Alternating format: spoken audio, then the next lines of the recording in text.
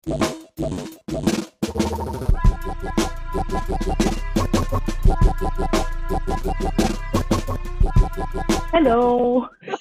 Hi, Sarah. How are you today? I'm okay. It's a long Sunday. It's okay.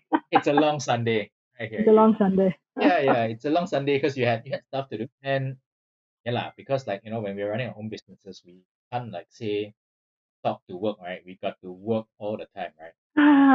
Yeah, I do not recommend this to everyone. You know what, correct? I think maybe before we start our conversation, let's Hmm. give our audiences, especially those who don't have like who don't know you that well, who don't go to conventions, have an introduction or just to hear a little bit more from you. So maybe you can Uh, spend time hmm. to just talk a little bit about yourself, what you do, and how you got into the toy design industry. Oh, okay. Let's hope it doesn't take too long. Okay, I'm currently a VizDev illustrator, toy designer, slightly pop kind of artist, but I really enjoy toy product and consumer design kind of stuff. So let's have a look at this little friend here. So here is a Darumao. It's one of my favorite toys that I've made so far. Hello. Yeah, it's been around for a very long And time. It's so it's cool. been around for a while, and I mean, around for a while means he needs new friends. So new friends, new friends. We'll see how that goes along. Oh my god, that's so cool. Ah, so I started actually in poly doing animation, and as it turns out, there's a big difference between liking animation and being able to do animation. Turns out Mm, I just like animation, completely different. mm, So okay, I don't do so great in animation. Figured out I like illustration. Great, let's try illustration. mm, That was also just okay. Yeah, this was a first job problem. We can go into that later. But so illustration, let's see, game art, concept art. I did design for Capcom London at some point. Design for what was that? Sparky Animations. I did concept art design for them. And then after a longish time, I said, I'm done with this stupid industry. I'm going to do something else. I'm going to do my own thing now. And then I said, okay, let's try something else. Let's try something else. Okay, let's try toys. Okay, let's try toys.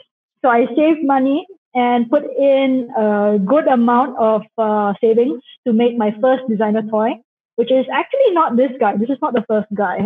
Where is he? Here he is. This is actually the first toy.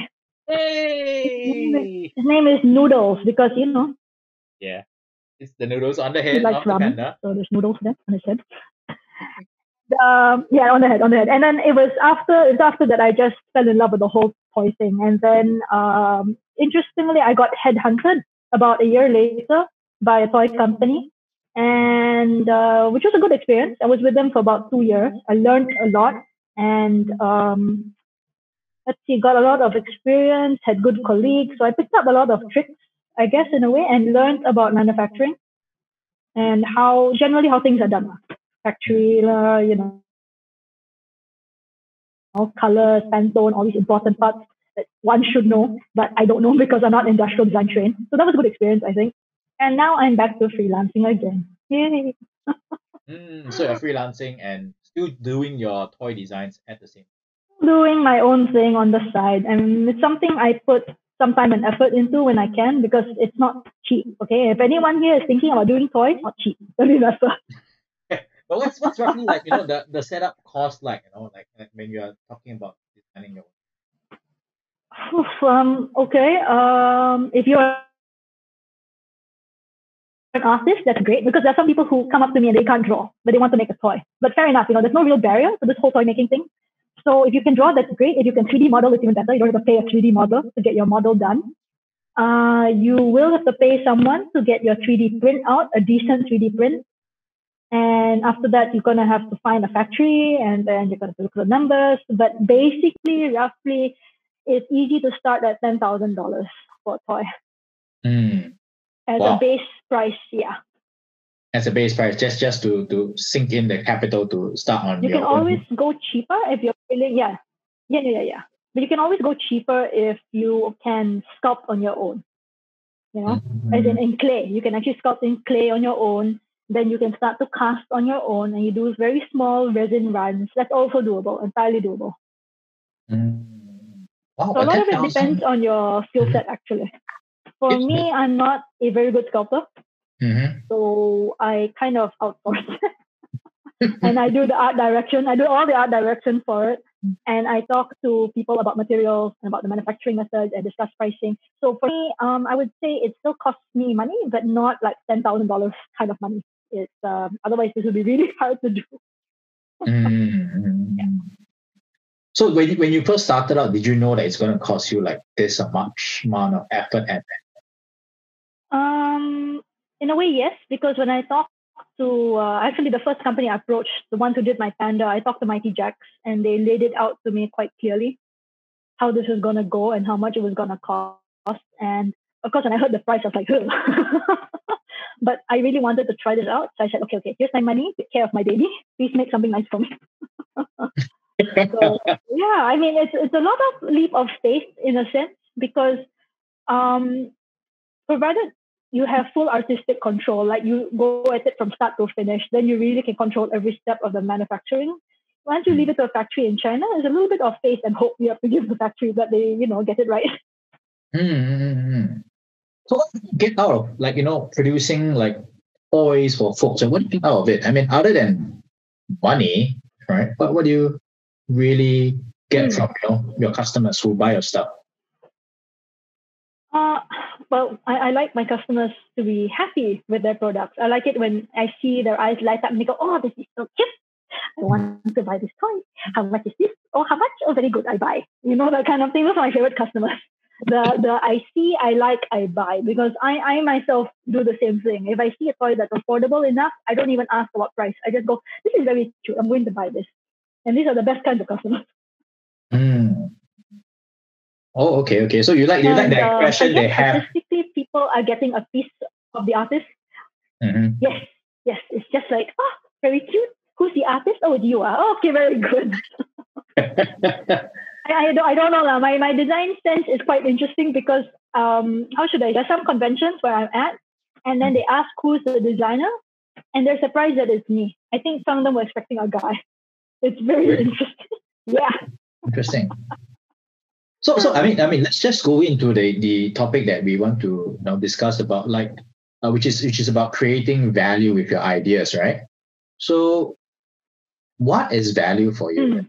Like, yeah, what is value? What Uh, is your definition of value? Value for me is okay. So aside from basic monetary value, of course, I want my products to have some kind of like it's worth something enough to part with your money. Hmm. But I also want it to have just this intrinsic value actually because it's very personal. It's really the buyer who places that value, the kind of sentimental value kind of thing on the item itself. And it's yeah, that's the thing. It's very personal, so it's very hard to calculate and quantify.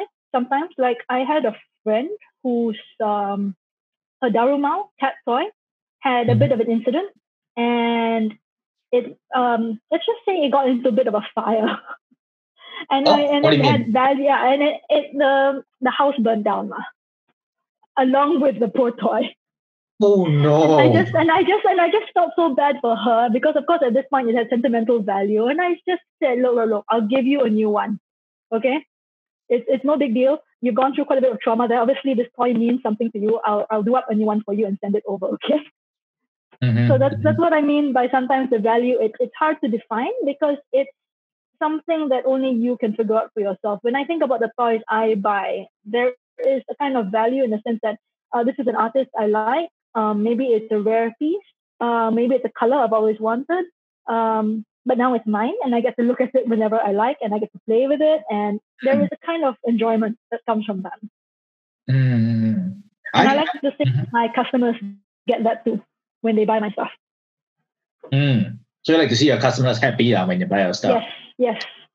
Because I think that like value is something when, like what you said, right? Because Mm, the item or the service that you make has got to be worth something that um it's kind of like an exchange, right? It's worth something, therefore I exchange it with either my monetary resources or maybe it could be my time.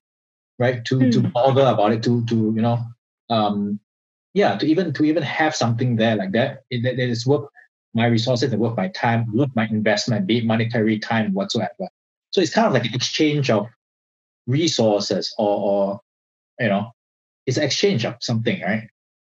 Something like that, yes. That's the thing. It's quite vague in a way and hard to explain because um, personal. I think art actually, the whole thing is subjective and personal. Why do we buy famous people's artwork? Why do we buy artwork from a person we don't know but we just like? You just see it and then it's an instant. "Oh, I like this. I'm going to buy it." It just connects with me.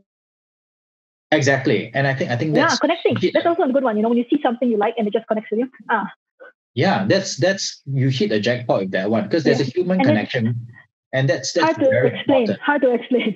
The gut feel. I think it's different people have different way of experiencing it and explaining it, but I think it's really got to do with the gut feel. Like, what Mm. do I really or emotionally respond to this thing? Right? Yes, Maybe it could be yes, yes. evocative of the childhood memory. Maybe it could be evocative of the food that I like, or my memories of my hometown or whatsoever. Right? But Mm. yeah, I think it's something to do with gut feel, and if I can create something that helps someone respond to that, I think instantly I'm creating value. This is the kind of design that is interestingly quite hard to do because to draw a visceral reaction from your audience is not the easiest thing. We see that a lot in horror movies, and you draw a very like "Ooh" reaction from the audience. But in this case, we want that reaction to translate into money, Mm. hopefully. Yeah, and it's got to go. It's got that means the value they offer, or the object that you offer, that you've created, is worth so much that people are willing to part their money. Yes, It's not even just yes. about the emotions anymore. It's not about feeling something or having a visceral Mm-hmm. response to something, but it's more like, I feel it and I want it so bad that I want to keep it in my cabinet, or I want to keep it somewhere. Yes, I want to yes, have it and I want to own it. yes. That's really powerful. Yeah, so I think that's something that I think in the designs that you've created, it's really appealing. So maybe I'll just flash some of your designs out there so the folks can have a sense of the stuff that you do. Um, so I'm looking at Isabel's or rather Sarah's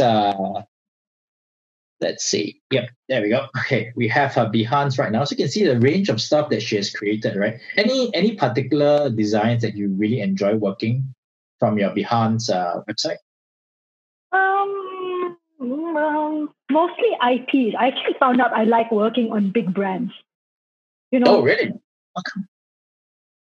Because they've got some fun style guides to work with. So yeah. So okay, one of my favorite ones was Ninja Turtles, to be honest. Ninja Turtles. Yeah, because they were quite flexible. Ah. Yes, meaning that means I'm pretty much okay. This is the Ninja Turtles. Go play with this. I can. Oh, yes. Okay. Good. I go and play with this and make it something interesting because the original style guide they gave me was from the very old Ninja Turtle cartoon, the super old, the original one. And I said, hey, can I modernize this a little bit? Can I make this cool-ish for the audience? And they said, you show us your design and then we will see whether we can approve. Okay. Yeah, those are really cool designs. Yeah, I love the turtles since young. So You know what's the sad thing about those toys? tell me. Due to poor distribution, they're extremely hard to find. But isn't that good as well? Because it's precisely because they are so hard to procure. Then people who really love this kind of stuff and who love your designs would really chase after them. No. It's because these are mass market products. These are meant for really everyone to own. And it just makes me feel bad that not everyone gets a chance to own them. Yeah, this is viewing it from a different point of view. The mass market products, I want everyone as much as possible to be able to own them. So could you tell us a little bit more about like designer toys and mass market toys? What's the difference in between these two kinds of stuff? Because designer stuff is so expensive, right? Why are mass market toys so much more cheaper? Even though it could be the It's same subject matter, right? It could be Ninja Turtles, but designer Ninja Turtle, it's way more expensive than ah best martial art. okay. A lot of it has to do with the numbers. It's always a numbers game. So, okay, let's have an example. So this guy, right? Okay. So how many can I make of this with my own money? Maybe 100, maybe 200 pieces. Mhm. So when you do the math on that, you gotta charge higher because you're working with such a small quantity. Now, Mm. when you're making, let's say, Mattel or Barbie, Barbie makes maybe hundreds of thousands. I can't Mhm. compete with hundreds of thousands. They can afford to sell a Barbie at $25, and they can still go on sale, and drop it to $10 for a Barbie, and it's still okay. They're still making money from it. I can't do that. I can't do that. Sorry. Mm. So in that sense, you are paying for the artistic integrity of the a designer toy as well, right? Because the artist, It's also no. It's also scarcity. It's yes, really of course. because of scarcity at this point. Mm.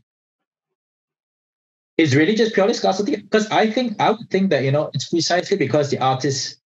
I would think it's also a matter of like artistic integrity because you are committed to a certain vision and you want your toys to be done in a certain way.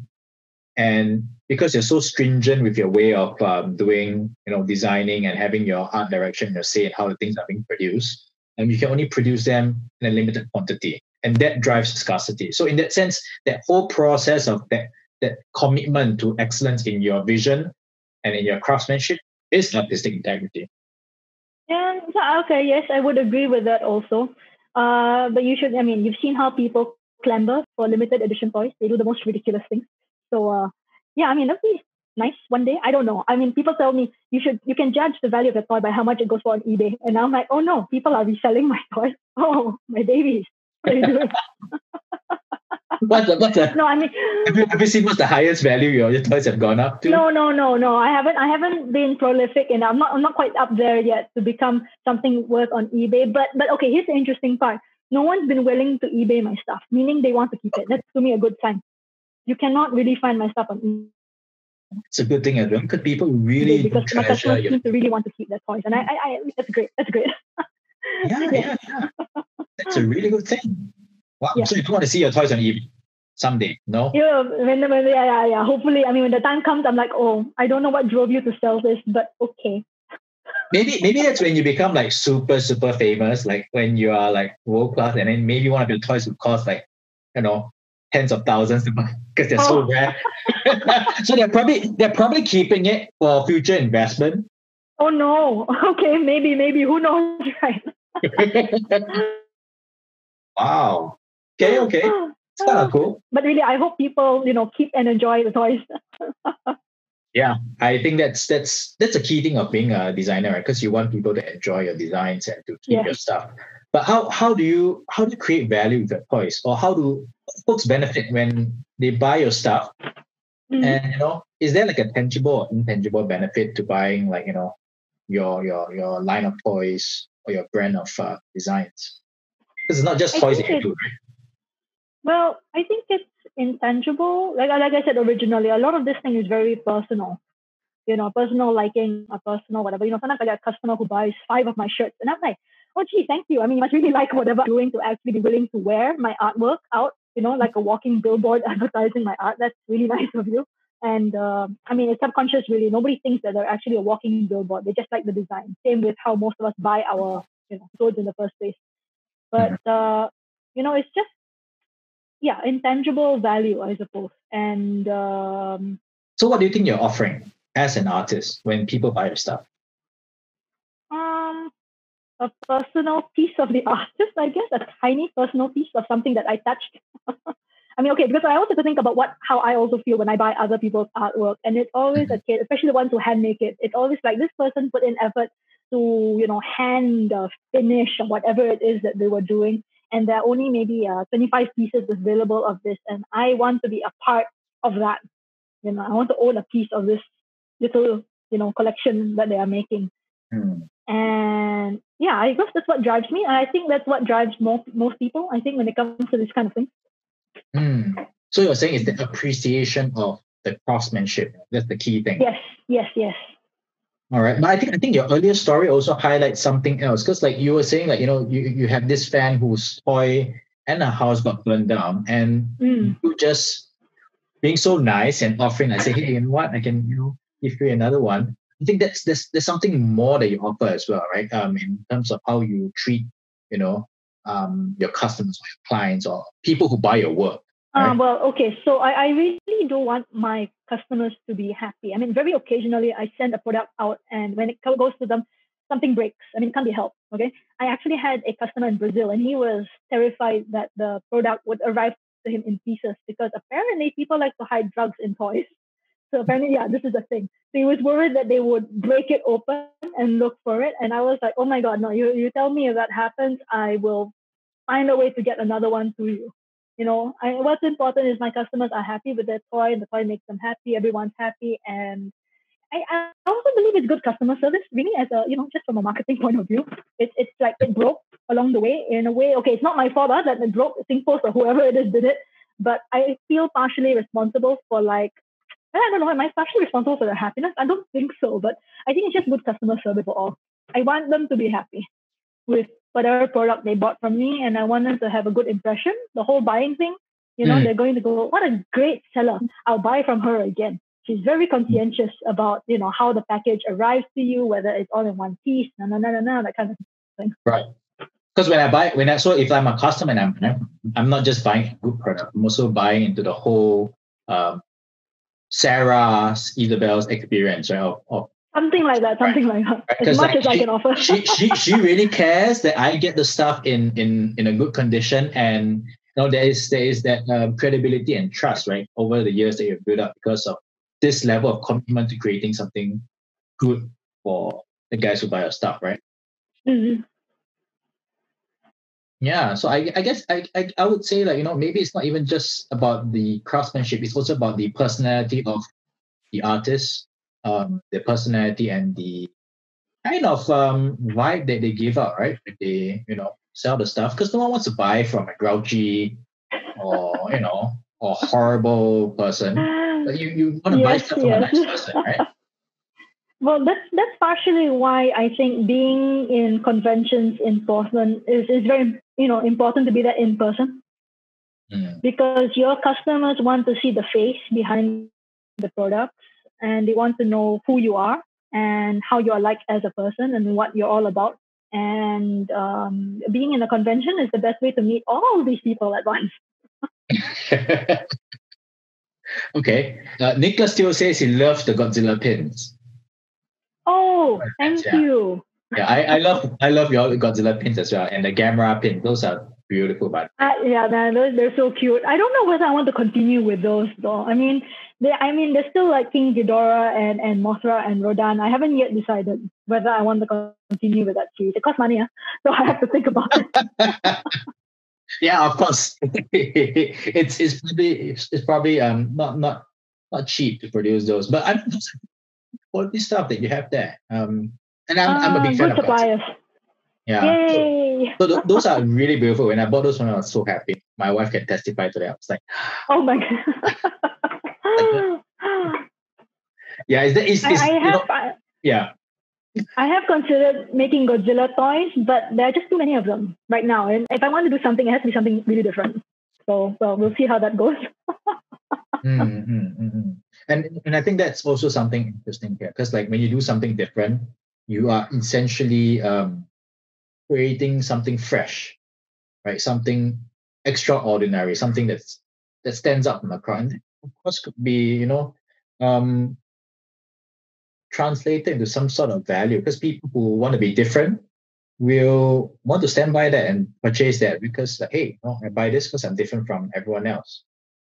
And that's kind of cool. That's kind of Mm. that helps define me as a person. So yeah, I think it's value is such a big thing because it can be almost anything. Like if you really want to define a product, it's not just visually how it looks like. It's Mm. about your personality, how you sell, how you engage, what the brand that you hold as a person. Um, but I'm pretty sure, actually, marketing teams have entire discussions about value and customers when they're trying to sell or make a new product. I'm sure as well, because at the end of the day, I mean, if you really want to go into this conversation, it's really about branding, right? Yeah, How yeah, you brand yeah. yourself and marketing and brand drives value, and I know a lot of creatives don't like to talk about this that much, or maybe I'm wrong. I could be wrong. Put my hands in the air. I could be wrong. Disclaimer alert. But I think a lot of creatives don't see themselves as an individual brand, and just being a nice person to work with has value, has a nice brand slap to an individual already. Um, yeah, but especially in this day and age, people don't see the value of that. Um, but I've detracted from that. Like like not the one like going haywire today. But like for yourself, like, have you bought anything that didn't really live up to its perceived value? Like you bought something, you thought, hey, this is so cool, but then later on you got disappointed. Yeah, this usually happens with Kickstarter. Hmm. And also, if you have too many high expectations of your product, sometimes you get carried away with your thinking and going, oh, the things I will do with this product when it arrives, how wonderful it will be, how nice it will look, la la la la. And then you have this wonderful image of your head, this wonderful idea of it. And then when it arrives, you're like, what happened here? It did not live up to my dreams. Hmm. So, okay, so I do like to back Kickstarters. And interestingly, I don't back art in Kickstarter. It's Oh, the category I don't look at. I am very interested in industrial design. It's odd. I think ever since I went to toys, I've become very interested in manufacturing. oh, And okay. for that reason, I spend a lot of my time going through Kickstarter looking at the product design section. And it's easy for things to go haywire where product design is concerned. Because if you're trying something that's totally brand new, it means it's a new market, a niche market, but it Mm, can mean that you can go entirely wrong with it. mm, But so far, I mean, what do I back? I back things like bags. Bags not so hard to go wrong. I have not been disappointed with any of those. Electronics, it's easy for it to go wrong, so I'm careful about that. Interestingly, mhm. one of the projects that did go quite wrong for me was a an art project. Oh, They okay. were making little dinosaur skulls cast in bronze, I think, with a little display case. And I Oh, was like, that one. I almost yeah, backed that yeah, yeah. one. I know which one you're talking about. Okay. No, there are a few. There are a few. This was one of them. And I was Mm. like hyped up over it. And I was like, oh, can't wait to have little dinosaur skulls on my table. I can look at it. Oh, I'm a little paleontologist. Look at my little collection. And then when it arrived, it was like, oh, Oh, literally like, really? oh, I think I yeah. know which is the particular Kickstarter that you were talking about, because I wanted to Oh, buy okay. from that person as well. But in the end, Oh I dear. I, I retracted that because at the point of time I just felt like I didn't really want to buy a T Rex Uh, skull. Yeah, so but I almost got it, man. I was like, man, having like a T Rex plug so good. Like how I'm just curious, like for Kickstarter, how do you think people deliver, their perceived and intrinsic value, like especially for the successful ones that you purchase? What do you think worked for them? uh, hmm. I'm not sure actually. I have to think about that. Oh dear. What's a better way to phrase that? I need a phrasing of the question. Hmm. Okay, let me think. Like, Ah, if is there like a common thread between all these successful Kickstarter projects that actually delivered that value that you perceive it to be, that match the value that you perceive them at? okay. New but different. Same but different. New but different. It's like pretty much they're doing something that we know already exists. So tried and tested, but they're putting something new about it. So okay, I will go back to bags. Bags are easy. Okay, so everyone on Mm, Kickstarter does bags. They're always doing a backpack. Some kind of new worktop bag. Oh, bring this with you every day. Carry. Can go on the subway, can go bicycling, can go whatever. They essentially all do the same thing. They carry your stuff. Okay, but it's how they market it. It's the kind of features they put on bag, and each Kickstarter tries to outdo each other, and sometimes you see many similar bags appearing at the same time. mm, But yeah, to me, it's coming up with something that familiar, but with a new twist to it, I suppose. Okay. And the Yeah. twist, how would you describe some of this products? How do they twist it? Is it a lifestyle thing? Is it a additional Sometimes, feature? sometimes it's a feature that you didn't know you needed. So you could, before it was a thing, it was considered like, oh, so novel. You can put in a battery pack in your bag, and look, a wire extends out. You can charge your phone without having to fiddle about for it. Oh, so new and exciting. And for a while, everyone was doing it. So new and exciting. After a while, every bag does that now. So that's no more new and exciting. Now people have to come up with something else. So now the new one I saw was a bag with like rim lights on the back, which you can light up. Why? Okay, you ask why, right? It's actually for people who cycle. So when they're cycling at night, it lights up. Okay. Then that will make sense. I was like, okay, cycling. Okay, I totally get that. Yes. So that was the purpose. I also thought, why? You want a big backpack with a night light also? Where are you going? But when they frame as it's for cycling at night, then I'm like, okay, yes, this makes sense. Fine, okay, that's a different twist. That's new. Okay. Okay, so it sounds like sometimes you got to, even though you can have a feature, but you got to angle it to the right audience, right? Because otherwise it wouldn't make sense, right? Like, why would I want a big? You gotta think about your audience. You gotta think about your audience. That's very important because there are so many people making bags right now, and at this point, anyone can make a bag, literally, because there's so many factories that cater to this. So now you have to think, what is special about my bag? What's the selling point of my bag? Who is using my bag? Those kinds of important user questions. So who is your audience for your designs? Who are your target audience? For me, okay, so because it's designer toys, you can be a bit selfish about it, actually, to be honest. Because a lot of the time, because a lot of the time when I design, I'm just thinking about cute and appealing to me. The first person I have to make happy is me because I'm the art director. If I'm not happy with it, I cannot release it. So I have to be the first person to be happy with it. So after I'm happy with it, I release the drawing or whatever to the world and see who else is happy with it. In a way, sometimes that's why it's an ego project sometimes, because you can create something that only you are happy with. And if you have the money, sure, you can go and make whatever it is you like. The real test of it is when you make this item, do other people share your vision and think, this is awesome? I also want to have one. Can I buy one? That kind of thing. That's the real test, I find. Because you're trying to listen into your buyers, right? Who are going to appreciate and keep the toy. Right. So they have got to like it first, right? Even though I may like it, but if the guy who I'm trying to sell to doesn't like it, then what's the point of making it in the first place? To me, that's actually an important design principle that's a bit subconscious for me when I was working in the toy company. And it is, I want to design something so cute you'll throw up. It is so cute. You look at it, your face is like, oh, this is the cutest thing. I must have it. Oh, take my money. That is the gut response I kind of want to get. I don't actively think about it when I'm designing, but it's something that's at the back of my head anyway. I'm like enjoying this cute face, enjoying the cute features. And I'm thinking, this is so cute. I hope my audience thinks it is so cute. Okay, very good. But that's the thing, right? Like, how do you design something for cuteness? Okay. What makes? How do you do that? People like wondering, like, okay, this is a difficult question. Okay, I've been asked this before.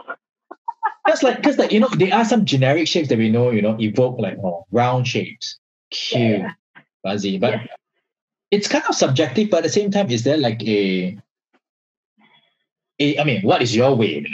Since it's subjective, what is your way or your philosophy of creating?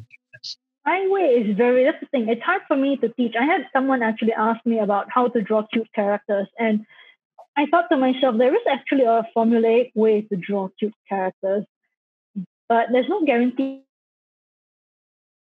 it will actually come out cute. And as an anecdote for this, I went for masterclass once, and one of the sections was how to draw cute characters. And it was things like make sure the head is like this big and the body is like this small and the eyes the proportions are like this. And there were students who followed exactly. But what came out looked really scary.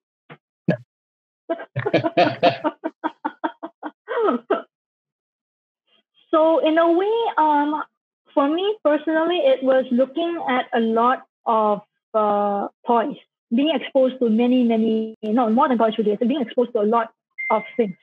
a lot of products, nature, going to art gallery. You're just looking at things that are pleasing to the eye.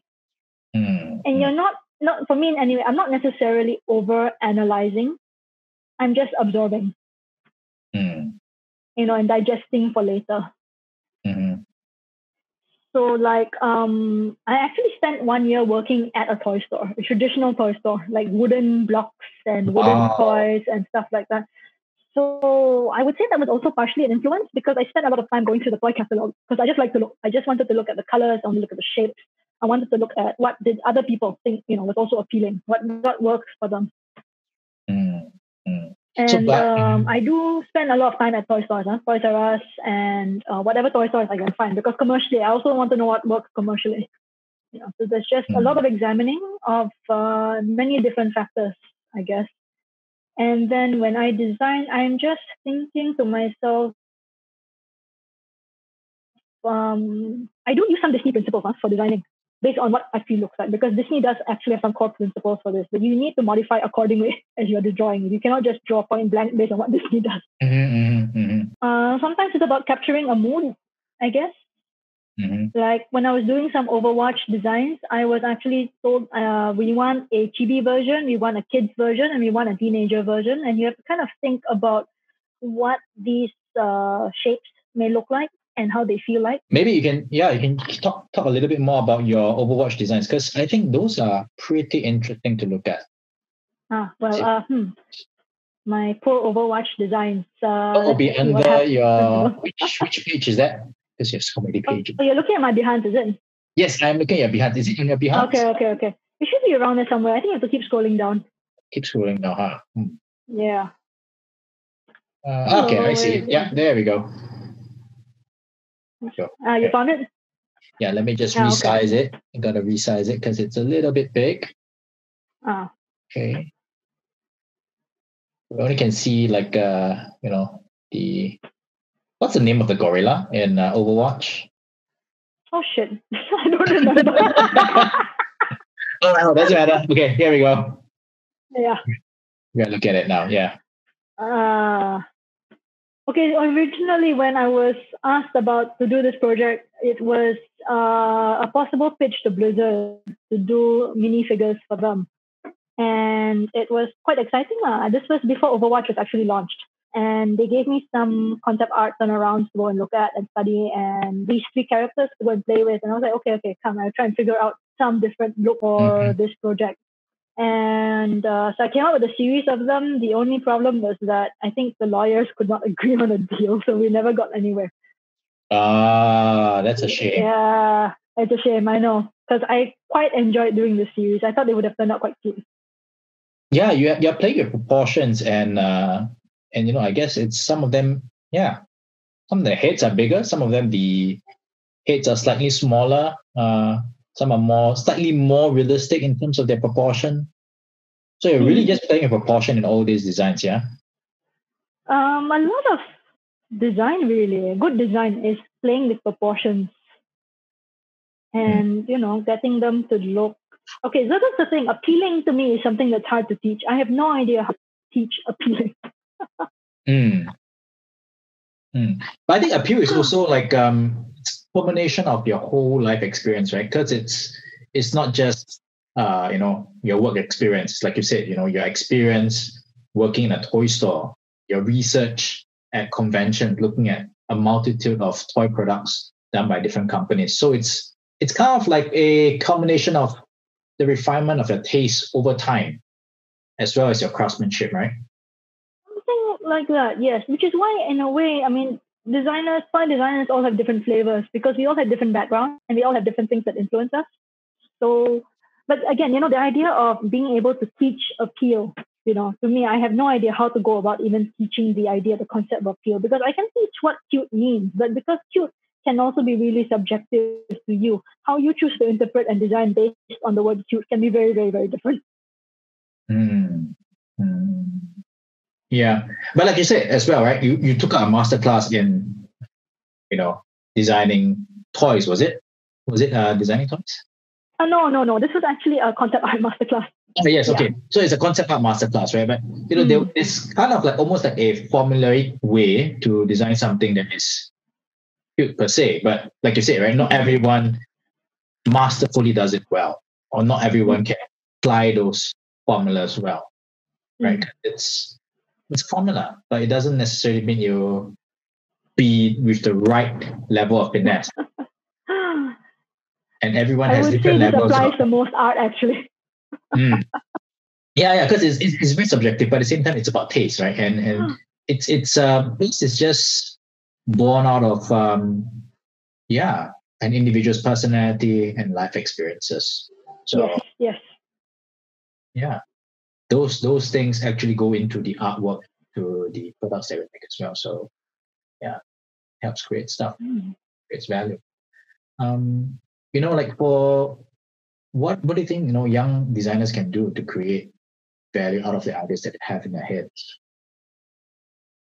It really depends on what they consider to be valuable to begin with, actually. So for them, that depends. They want to also make and sell stuff. Does value for them mean getting to work in a big company? There's value to them. There's a thing. Because this value question is personal. It's something they have to think about and answer for themselves, probably. Or maybe when they're thinking about it, they can ask someone. It's like, but you can't ask other people, what do I value? You see, that's a very personal question. You have to think to yourself, what do you personally value as an artist? So for me, I value my personal artistic freedom. That's why I'm a freelancer in the first place. I value that kind of freedom. I value the ability to create, my own products at my own whim. No one can stop me. So I go and make whatever it is I want. I value, let's see. I like being able to fire my clients if they behave badly. And but then again, this is to me, it's a bit of a higher level question. It's something I think it's fair to ask of a fresh grad. This is something I think you can only ask when they've been a little while in the industry. Because what did you know of value when you were fresh out of school? I think what did you really know anyway? I think you have a point there, in the sense that, as a fresh grad, they don't have much experience, and half the time you're like, okay, I'm just ready to meet the world right now. I have no idea, what my identity is as a guy or a person who's going to the workforce right now. Right? So it's kind of hard to define value, but at the same time, they are individuals who are really motivated and very clear at the same time.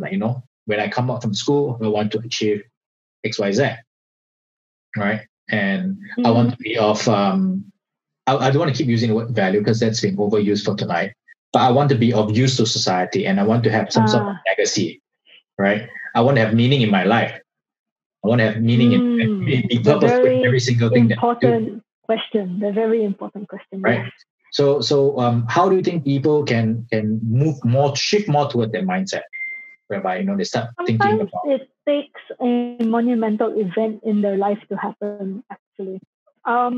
I will admit that when I was much younger in the industry, I was not very self-directed. I kind of was, I wouldn't say I was lazy also, but there was a kind of like waiting for something to happen, waiting for the industry to do something or another for me, as opposed to me doing something about the whole thing. And I think what it took for that to change was for me, to start going to conventions and realizing that, okay, it looks like I actually have some agency and some stake, in my stuff. If I'm willing to put my work out for other people to see, suddenly it's like there is something to fight for, personal, because I wasn't getting this from work. Work wasn't doing it for me. Work was just work. And it's like, okay, go to work, come home, sleep, do some personal artwork, and then that's it. It felt stagnant, and I was not happy with that. And I was also not happy because I was waiting, and I don't know what I was waiting for. The waiting was to happen.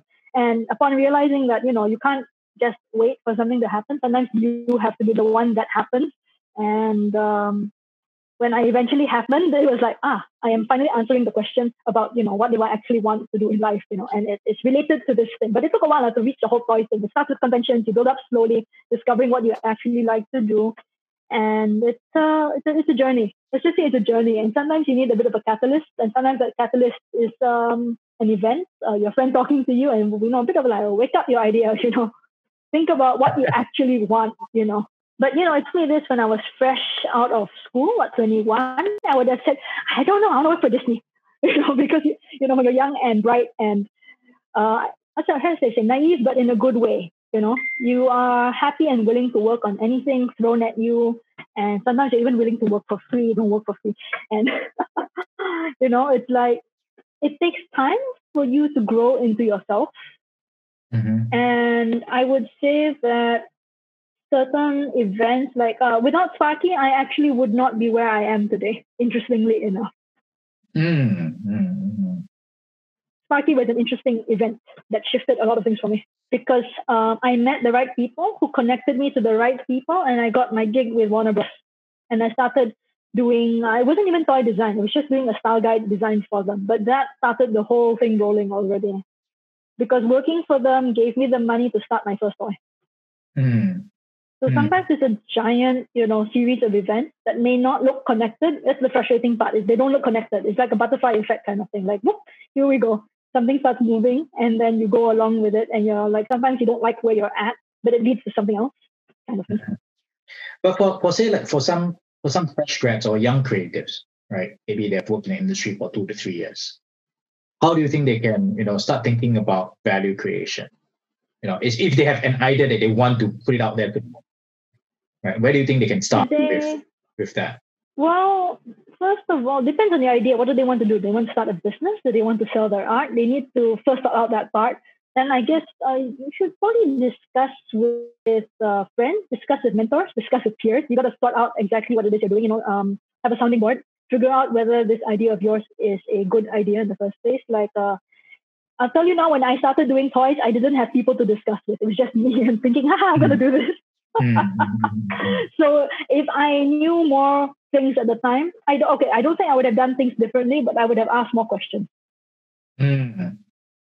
Right. I still would have done it, but at least I would have had a bit more information. But sometimes you don't know, you can't even ask about because it doesn't even occur to you to ask about it. Yeah, so that can happen. So it sounds like essentially the key thing, for at least from what I'm hearing from you, it's like young creatives and fresh graduates, they just need to be open to life experiences, and to be open. Also, talk to people. My goodness, especially at conventions, talk to people. These are people and be open to making friends. Yeah. Exactly. I am a introvert. I like to hide. But when I'm at a convention, I will talk to nearly everyone. Partly because it's business and partly because I do want to know what people are doing. I think it's important to know what other people are doing too. And you forgot, and to let people know what you are doing as well. I guess I should market myself when I'm doing. Although, okay, when I was younger, I did that more. Now, people generally know who I am, so not so much. Yeah. Because marketing is so important. If people don't know what you do or they don't know who you are, then that's a bit of a shame, right? Especially when you can bring so much joy to the whole. Yeah. Like the whole personal brand is important. That whole, they talk about having that luck and opportunity thing. It's really getting your portfolio in order. And what I can say about that is there's a great deal of luck involved too, because really, if that company doesn't have work for you, too bad. But if they have and your portfolio is right for them, then very good. Good, you have the job now. Yeah, I hear you. All right. That kind of sums it up, I suppose. All right. So thank you so much for the show today. Okay. Yes. Yeah. No, we're done already. Okay. Oh, wow. That's the name of this guy. Like, this bear. I'm like, it's actually a work in progress for the name. I'm still working on it. You still haven't have the name for it? Okay. No, because my name for it is very lame. Really? Tell us. Yes. Big Bear. You know why? Because the other one is called Small Bear, because it's literally a small bear. I'm working on it. Are you planning to release this like in anytime soon? I would love to. A lot of it depends on the COVID situation though, because all the factories are in China. So yeah, it really depends. I mean, this year is going to be slow, unfortunately, especially for manufacturing. I think everything's going to be slow. And sometimes have to relax a little bit even if it's against my will. All right, man. All the best for that project. Oh, thank you. So thank you once again, everyone, and hope to see you guys around. All right. See you guys. Bye. Bye-bye.